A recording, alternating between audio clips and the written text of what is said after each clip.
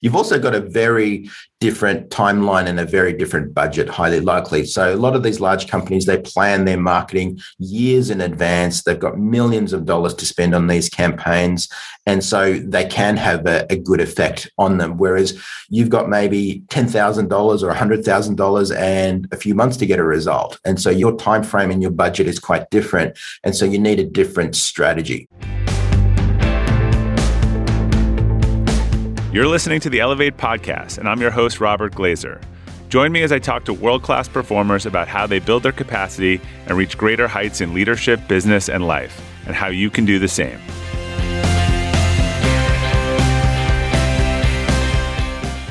Welcome to the Elevate podcast. Our quote for today is from Brian Halligan. It's not what you sell that matters as much as how you sell it. My guest today, Allan has helped several entrepreneurs add rocket fuel to their business through intelligent marketing. He's a serial entrepreneur, very rebellious marketer, and #1 best-selling author. He's the founder of SuccessWise and the author of the One-Page Marketing Plan, which is a perennial bestseller on Amazon. Allan, welcome. It's great to have you on the Elevate podcast. Hey, Robert. Awesome to be on. So I know a big part of your origin story, maybe not origin, but maybe late origin stories. You dropped out of college to start your first business. Were you just bored in school, too good of an opportunity, something in between? What was the backstory there? Well, look, I was had the typical sort of technician story where I thought, hey, I'm really good at what I do. What else do I need? I don't need this school stuff and all this. I'm smart enough to know how to fix computers, which at the time was the business I was thinking of. Was always a bit of a tech geek, and I thought, I'm smart enough to build a business. What do I need all of this school stuff? And so I just got into it, and so that was the biggest learning journey of my life. So were you running this? Were you doing this while you were in school? I was sort of doing it on the side. I was always a little bit of a tech geek. I'd help people with their technical issues, their computer issues, all of that sort of stuff. My bedroom looked like the Starship Enterprise console. So, so I thought, I've got the technical knowledge. What else do I need to run a business? And so I launched. And of course, that's the typical sort of e-myth type of origin story. And then you go into a spiral of frustration and not knowing what to do or what to do next to get a client. So what became of that first business? Long story short, after about a decade of really learning marketing, and this first business was my training ground. So I built that business to become a national business. I ended up exiting it for more money than I'd ever seen or dreamed of in my life. But it was a very difficult story, and it was unnecessarily difficult because I did it the difficult and expensive way, which was through trial and error. Rather than the smarter, faster way of understanding, first of all, the stuff that I didn't really know and getting the right mentors and the right help along the way. So I encourage people to take a shorter approach than I did. I could have done it in probably a 10th of the time and with a 10th of the frustration. But so it was a computer repair chain? It was what's called these days an MSP, managed service provider. Okay, got it. Yeah. Or now it's just cloud stuff we work cloud, on. Yeah. This was pre-cloud, even though there was a little bit of cloud element to it. So how many employees when you sold it? How big was it? When we sold, we had about 20 employees and then contractors. We had heaps of contractors. And it was, for me at least, it was life-changing because, I was able to pay off my house, buy the car that I'd always been wanting and all of that sort of thing, that's a big deal for someone who was in kind of their early 20s, right? So, so I went on from that. I started my next business, which was a voice over IP telecommunications carrier business. And we grew that from 0 to 4 years later being one of the top 100 fastest growing companies in Australia. And so what did you talk about this 10-year up and down, good exit. What did you wish you had known and would you have learned it in school had you stayed there? Definitely wouldn't have learned it at school. So I remember once I was talking to one of my mentors and the biggest frustration I had was technically we were by far the best in our area in what we did, and I would look at all of our competitors and they have inferior technology and they're running rings around us in terms of financially though. And in fact, sometimes they would hire us to train them on the latest technology that we were implementing. So you were a well-kept secret, which is never... We were a well-kept secret. Never what you want to be. Secret. Yeah. And, the thing that kept me going was, we had very loyal clients that loved what we did. We just didn't have enough of them. That's what kept us going. I distinctly remember once I was talking to a business partner of mine at the time. We were walking to lunch and I said, look, we've got this great business. Our clients love us. Our margins are awesome. We just don't have enough of them. And, if we crack this little thing called sales and marketing, we'll do really, really well. And I was mixing up my majors and my minors. I thought the sales and marketing was the little thing and the great product was the major thing, and of course I had that completely backwards. So that's how much learning I had to go. But in answer to your question, the realization, and maybe I was a bit slow on the uptake, was a mentor who said to me, look, before they buy, they only know how good your marketing is. They only find out how good you are and how good your product is after they buy. So, you need to become a marketing master. You need to master this skill because no one ever knows how good you are before they buy. We've been sold this dream that build it and they will come, which is a really nice movie plot, but it's a terrible business strategy. Yeah. A lot of times someone will tell me about some business and they're like, oh, it's this great business here. And then they have the same product or otherwise. But I'm like, but if no one knows about them, well, then what advantage do they have over, the one that people know about? So it's not, There's no objective metric. It's fairly subjective. So this mentor who told you this, did he tell you how to do it or what you need to do or just that you need to get better at marketing? Well, I got little bits and pieces from everywhere. And this is one of the reasons why I wrote the book that I wrote. And I think this is the reason that the book has been so successful is because I wrote the book I wish I had when I was just starting, when I was a dead broke IT geek, banging my head against the wall, trying to figure out how to get a customer in the door.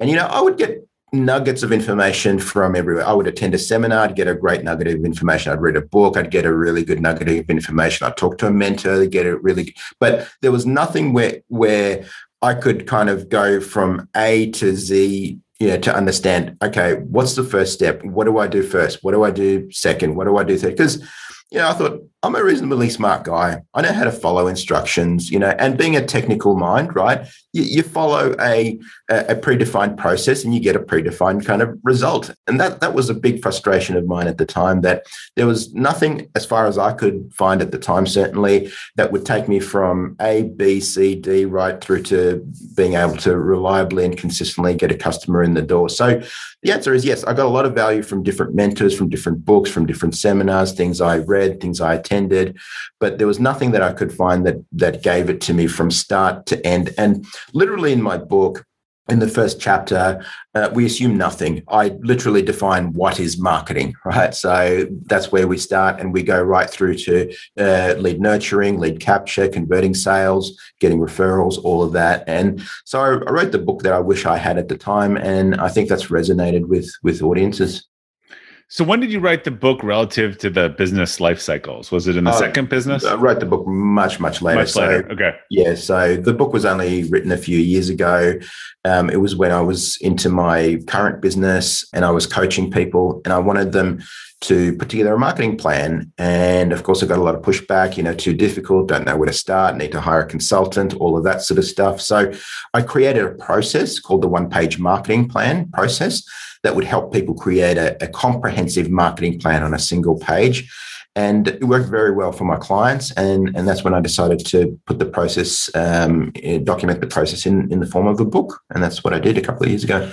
So we'll dive into it in a sec, but were you using those you said your second business grew really quickly. Yes. Had you figured out this stuff by your second business or did you figure it out by the end of the first business? Which one was it? I'd figured it out by the end of the first business, and that's what really enabled us to grow.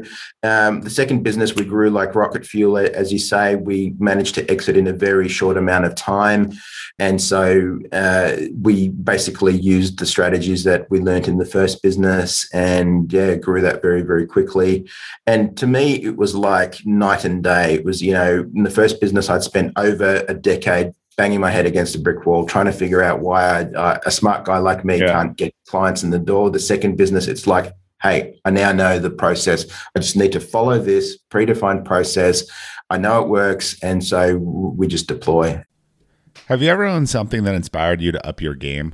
2 years ago, I bought a dual suspension mountain bike for the first time, and it pushed me to ride trails that I had never been willing to try before. When we own exceptional things, they inspire us to do exceptional things. The all-new Lexus GX has exceptional capability that will have you seeing the possibilities you never knew existed. Its advanced technology and luxurious interior mean that wherever you go, you'll never go without. The Lexus GX comes with available dynamic sky panorama glass roof, available front row massaging seats, best-in-class towing capacity, available 33-inch all-terrain tires, and available multi-terrain select. I've seen the new Lexus GX popping up all around my town, and not only does it have the capabilities to take you to new places on and off the road, but it's a great-looking car. The new Lexus GX is ready to raise the bar for you. Live up to the all-new Lexus GX, luxury beyond limits. Experience amazing at your Lexus dealer. Hey, Elevate listeners. Whether you're selling a little or a lot, Shopify is the partner you need to keep the cash register ringing for your e-commerce business. Shopify is the global commerce platform that helps you sell at every stage of your business. Shopify helps you turn browsers into buyers with the internet's best converting checkout, 36% better on average compared to other leading platforms. I advise a lot of companies in the e-commerce space, and almost all of them have migrated to Shopify.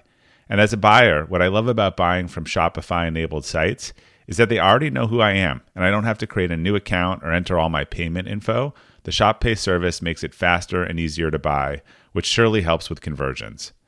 Shopify powers 10% of all e-commerce in the US, and Shopify's award-winning help is there to support your success every step of the way. Sign up for a $1 per month trial period at shopify.com/elevate, all lowercase. Go to shopify.com/elevate now to grow your business no matter what stage you're in.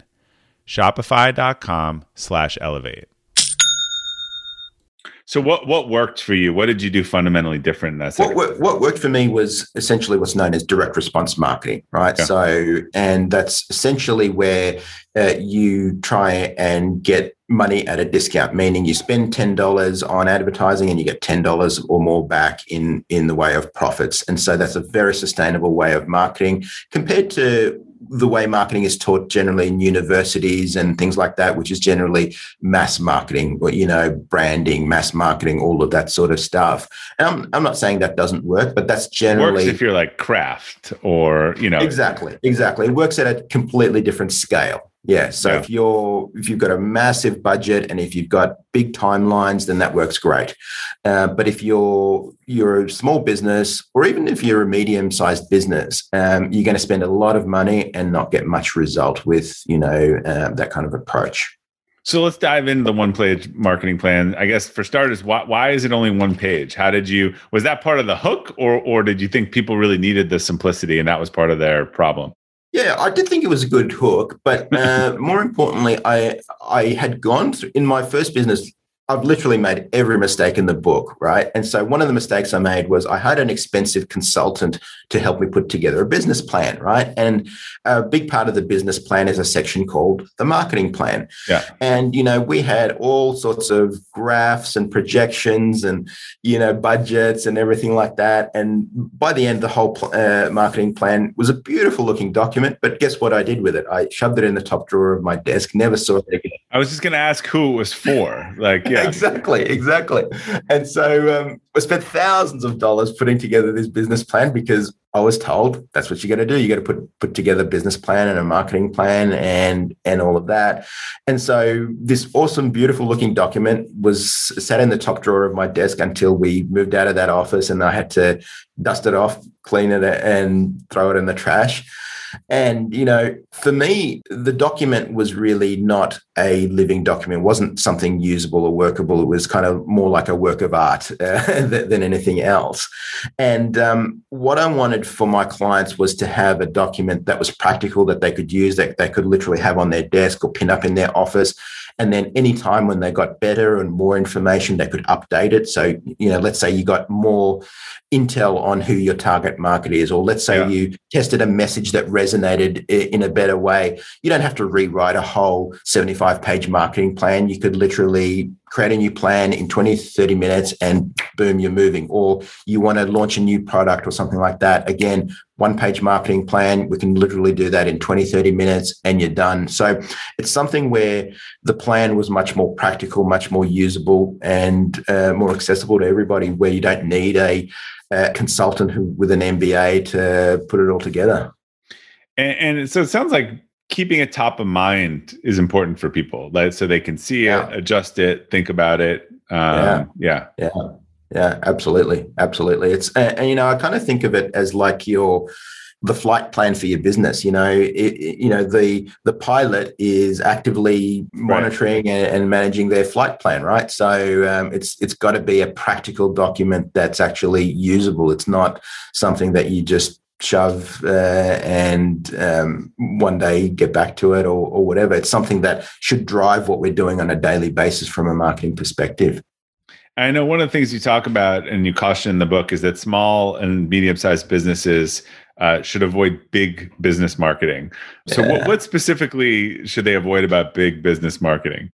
Yeah, a very common mistake, and I again, like I said, I've made every mistake in the book, and I've made that mistake, is they look at the kind of marketing big businesses are doing, and they're usually kind of brand based or billboards or lots of logos and things like that everywhere.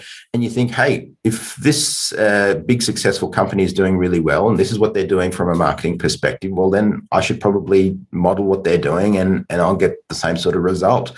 And the thing that you don't understand is, first of all, you probably only see a very small part of their overall strategy. But the second thing is, you don't know what their agenda is, and your agenda is likely to be very, very different. So their agenda includes some things like, winning creative awards, pleasing the board of directors, appeasing shareholders, all of those sorts of things. Whereas there is only one thing on your list of priorities as a small or medium business owner, and that's to turn a profit.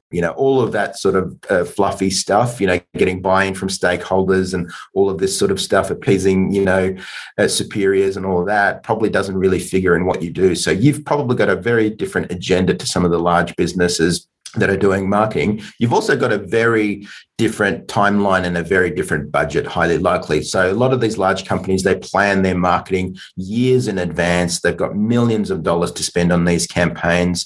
And so they can have a good effect on them. Whereas you've got maybe $10,000 or $100,000 and a few months to get a result. And so your time frame and your budget is quite different. And so you need a different strategy. So you've probably got different budgets, different timelines, different agendas. So copying or modeling somebody else's strategy who's working at a completely different level is probably not going to work for you. In 2017, entrepreneur John Rampton was frustrated with the available calendar tools, which led him to create Calendar.com. Calendar.com allows all of your different calendars to come together in one place. It also has some great features that solve many of the common frustration of team calendars. Smart links with notifications ensure you never need to worry about double booking or no-shows. The Find a Time feature compares everyone's schedules at once, finding the optimum time to meet.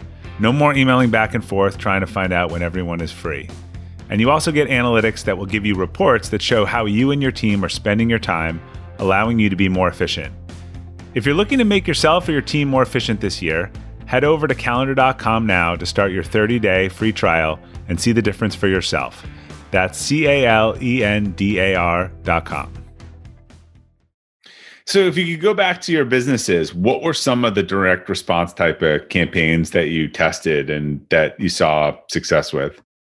Yeah, well, for me, and like I said, I was probably pretty slow on the uptake, but things like, hey, we should capture the names and contact details of people who are interested, right? And again, a lot of very large companies Don't do this. I remember running my first ad, and I thought it was just hilarious. So we paid it was something like $5,000 at the time to be in an industry magazine, and we ran the ad, and we came in the office the day that the ad was going to come out, ready for the phone to start ringing off the hook, and we're like, okay, it's 9:05 and the phone hasn't rung. Hang on, let's check the dial tone, make sure there's no problems with the phone system and all of that sort of thing. And then, the whole day went, and literally we did not get a single inquiry. And I'm like, I don't know what was wrong with the ad. Maybe we should have made the logo bigger. That's how clueless we were. And so, understanding the principles of direct response marketing, which is, hey, we want an ad that's not self-focused. It's not, hey, we're awesome, buy our stuff. It's like, hey, it's getting into the conversation that's happening in the mind of the prospect. So what problem do they have? And agitating that and offering a solution, and then not necessarily selling from the ad, just having a response mechanism where, hey, they can visit a web page and opt in, or they can phone in, or they can mail something in, or whatever, a response mechanism, and then a mechanism to capture those leads. And then most importantly, the bit that most people miss is a good nurturing process. So we know that the vast majority of leads are not ready to buy today. They're ready to buy sometime in the future. And so we want to keep in touch with people who are, vaguely interested, but ready to buy maybe in 30 days, 60 days, 90 days, a year, 2 years time, whatever it is, because that builds our pipeline of future revenue. When you're hiring for your small business, you want to find quality professionals that are right for the role. That's why you have to check out LinkedIn Jobs. LinkedIn Jobs has the tools to help find the right professionals for your team faster and free. LinkedIn isn't just a job board. It helps you identify and hire professionals you can't find anywhere else, even those who aren't actively searching for a new job but might be open to the perfect role. Case in point, last year I asked the CEO of a major ski resort how he got his job, and he told me that he saw it on LinkedIn and decided to apply. In a given month, over 70% of LinkedIn users don't visit other leading job sites. So if you're not looking on LinkedIn, you're looking in the wrong place. On LinkedIn, 86% of small businesses get a qualified candidate within 24 hours. Hire professionals like a professional on LinkedIn. The team at LinkedIn is also constantly finding ways to make the process easier. They even just launched a feature that helps you write job descriptions, making the process easier and quicker. Post your job for free at linkedin.com/practical. That's linkedin.com/practical. to post your job for free. Terms and conditions apply. Yeah, and I guess there's a spectrum, right? There's some of these sites where you see the white paper, you fill out the thing, and a sales rep calls you 5 seconds later, right? Which kind of scares you from doing that. That is not nurturing, right? I think a lot of companies get way too transactional rather than playing a little bit of the medium or long game with that data. Yeah, correct. And we know that in any given addressable market, and this varies from market to market, of course, but a rule of thumb is about 3% of your addressable target market is ready to buy today. So that's a very small minority. And, it's kind of like, you walk into a car dealership. What can we do to get you into a car today, right? Otherwise, it's over. Yeah. Yeah, exactly. And having that mentality that if the client doesn't buy today, that they're a tire kicker or a time waster or whatever, it's very, very small-minded. It's driven kind of by, I think, that 80s sales mindset, and really think it's quite different. So we want to capture those leads. We want to nurture them with value over time. We want to make specific offers. We want stuff that's measurable, that's trackable, and that's how we win at the game of marketing. Not by, hey, we need to sell them right now today. That's not to say we don't make sales immediately as well. That 3% who are ready to buy today, they'll buy. You don't need to be a master of marketing to kind of close those people. Pretty much anyone who's reasonable at sales can close those 3% who are ready to buy today. It takes marketing sophistication to nurture the people who are ready to buy in 30 days, 60 days, 90 days, a year. So, nurturing those over time. And I call it the marketing version of farming. We plant the seed, we water it, we take care of it, we nurture it, and then come harvest time, we will harvest the revenue. Well, that requires thought leadership, right? And creating a lot more just content and explaining your expertise and getting into a conversation. Again, not trying to get the person in the car, but educating them about cars, right? Exactly. And having, I think, more and more important than ever before is kind of conversational marketing. I heard Dean Jackson say that conversions come from conversations, and I think that's very, very true. So how can we have a conversation with our target market? And I don't mean necessarily just a sales conversation, but just a conversation about what's happening for them, what problems they're experiencing, how can we give them some value in advance of the sale as well. I think if you're selling anything of reasonable value, you're going to have a conversation with your ideal prospect ahead of the sale. So looking at ways that you can stimulate those conversations rather than repel them. And when does it become marketing and when does it become sales? Like when is that handoff? I'm sure this is a key question you get asked. I don't believe in siloing the sales and marketing department. And in fact, in my own business, we don't have a separate sales and marketing department. We have a revenue department, right? Okay. So I think the days of, sales saying, the leads that you're sending me suck, and the marketing department saying you can't close them, right? Yeah. You can't close, right? So, but then what's the COO going to do if he can't, right? If he can't mediate that fight, right? Exactly. So I firmly believe in having the revenue department. I think sales and marketing, good sales and marketing have really merged. And so you want to be working together in a team. So one thing I was talking about today with a friend of mine, we were doing a Clubhouse chat. He runs a big performance agency, is that, particularly with digital, people tend to crowd into something. Digital marketing is very auction oriented, right? So everyone crowds into something and then it's hard for anyone to do well. Like if you're talking to clients or you're coaching or teaching, like, are you encouraging people to look at things that they may be overlooking or not as sexy? Like I know people were going to catalogs a couple of years ago because everyone had gotten out of them. So it was a lot cheaper and everyone else was doing paid search and they went to catalogs. So I absolutely love taking a multimedia approach. So, like I said, I'm a tech geek. I love digital everything very much. But I think one of the most underutilized mediums right now is snail mail, so our digital inboxes, whether it be Facebook, emails, all of that are more crowded than ever before. And our physical inboxes are less crowded than ever before. And I'm not saying it's one versus the other, but I think taking a multimedia approach where you can touch the prospect in multiple mediums makes so much sense. And, I was talking to a client the other day and they have very high lifetime values, very high transactional values. And I said, look,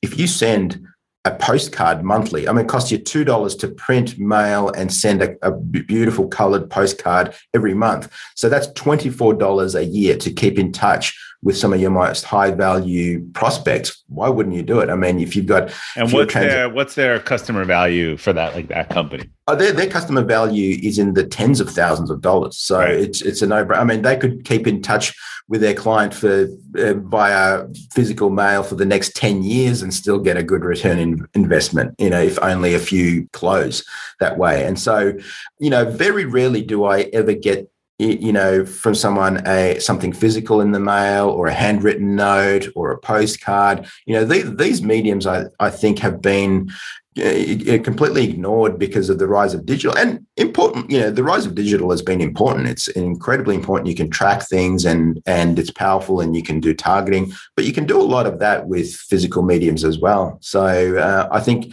a multimedia approach makes so much sense. What are people coming to you today? What's their biggest problem they're coming to you today for around sort of coaching and their marketing, or what are they struggling with?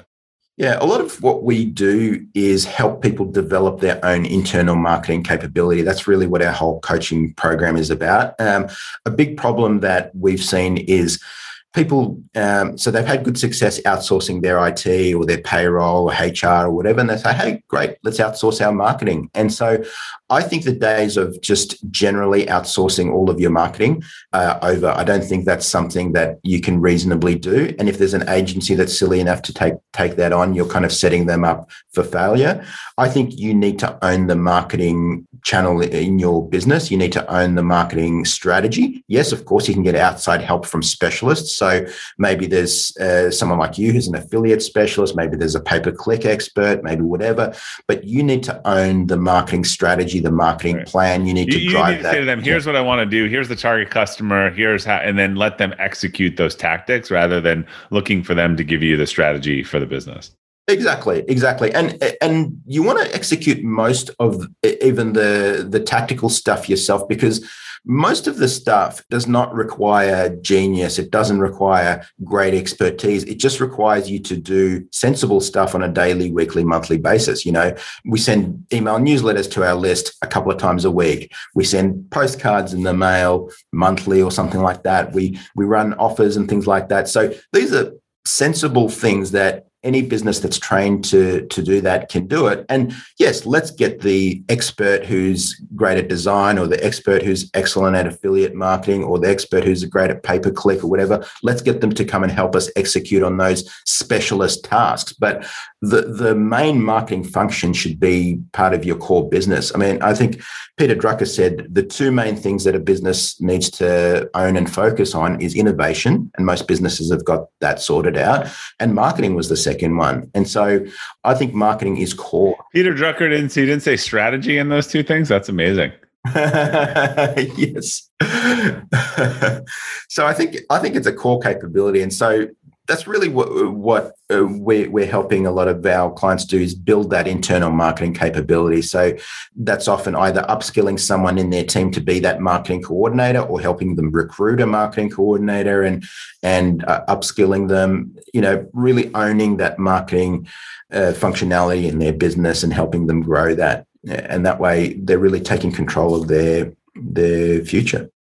Well, that's an interesting one on the talent side. Look, it's hard to get people now. I don't know. You guys are still locked down there. You said, things are opening here. You can't fill anyone. Like, what if you could only have one person? What kind of profile are people looking for as their sort of marketing coordinator? Like, what do you? I heard you say upskill, but like, where should they be looking? What are the core competencies they need in recruiting that person? I'll be honest, very often we really look for someone who's maybe not even had much experience in marketing, and often they tend to be better candidates because they don't come with a lot of baggage and a lot of nonsense that is often taught. What we're looking for is someone who can write well. So, copywriting is really core to the marketing function. So someone who can write well, someone who's a little bit tech savvy, not afraid to learn how to use a CRM system or some other tool or whatever else, and just enthusiastic, ready to learn, and just really execute the daily, weekly, monthly stuff.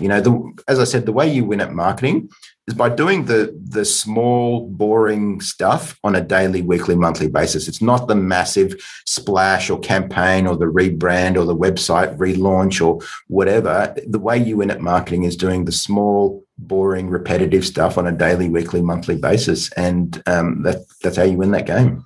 So it's a momentum game, it sounds like. It's a momentum game. I think James Clear says something like all of the ways that you win in life is through compound interest, whether it's financially, in relationships, in whatever else. And I've certainly found that to be true. All right. So any new books in the works? You got the one page. What's next? You're going to go with the franchise? You're going to go with the franchise? I'm currently about a quarter of the way through the next book, which will be a successor to the one-page marketing plan, and which will be very tactical, very much what we do in our coaching program. And I'm kind of going to be launching a little bit of a test project, which is a children's book. I think that could be a really good category, business books for children. I don't have children, but a lot of business authors are launching these children's books these days. Yeah, they are. And if I don't have children, but if I did, I'd want them to learn basic business lessons that I never learned, right? So I think that'd be really, really cool. I think that could be a real category. So is it the one-page marketing plan for kids? Is that not quite? No. I think it'll have a different title, and it'll be much, much more basic, more illustrated. But I'm sort of working on that at the moment. That's fun. All right, Allan, last question for you. And I know you alluded to a bunch, but what's a mistake you've made personally or professionally that you learned the most from? Quite simply, it's what a mentor told me is, look, the best marketer wins every time. I wish that the marketplace was a meritocracy where the best product just won automatically. And we're often told that or taught that sometimes. But the fact is, it's the best marketer that wins every time. And so that's a lesson that I learned the hard way, that many other people have learned the hard way. And you've just got to become a really good marketer at what you do. Your product, having a good product is a customer retention strategy. So when someone buys, they say, oh, this is a great product. I'm going to buy more of it, or I'm going to keep it, or whatever. But before customer retention, you need to be thinking about customer acquisition, and that's becoming a good marketer. All right. Allan, where can people learn more about you, your book, courses, all that stuff? Yeah, of course. So my book is everywhere where books are sold, of course, Amazon. It's very strong on Audible as well. So if you prefer to listen rather than read, the one-page marketing plan is available on Audible. And of course, all of our programs are on our website, which is successwise.com. Great. Allan, thanks for joining us today. And hopefully everyone's learned some helpful tips that they can go implement, which is particularly don't go big, go consistent. That's what I'll take out of it. Absolutely. Thank you, Robert. Pleasure being on. All right. To our listeners, thanks for tuning into the Elevate podcast today. We'll include links to Allan and his work on the detailed episode page at robertglazer.com. Thanks again for your support. Until next time, keep elevating.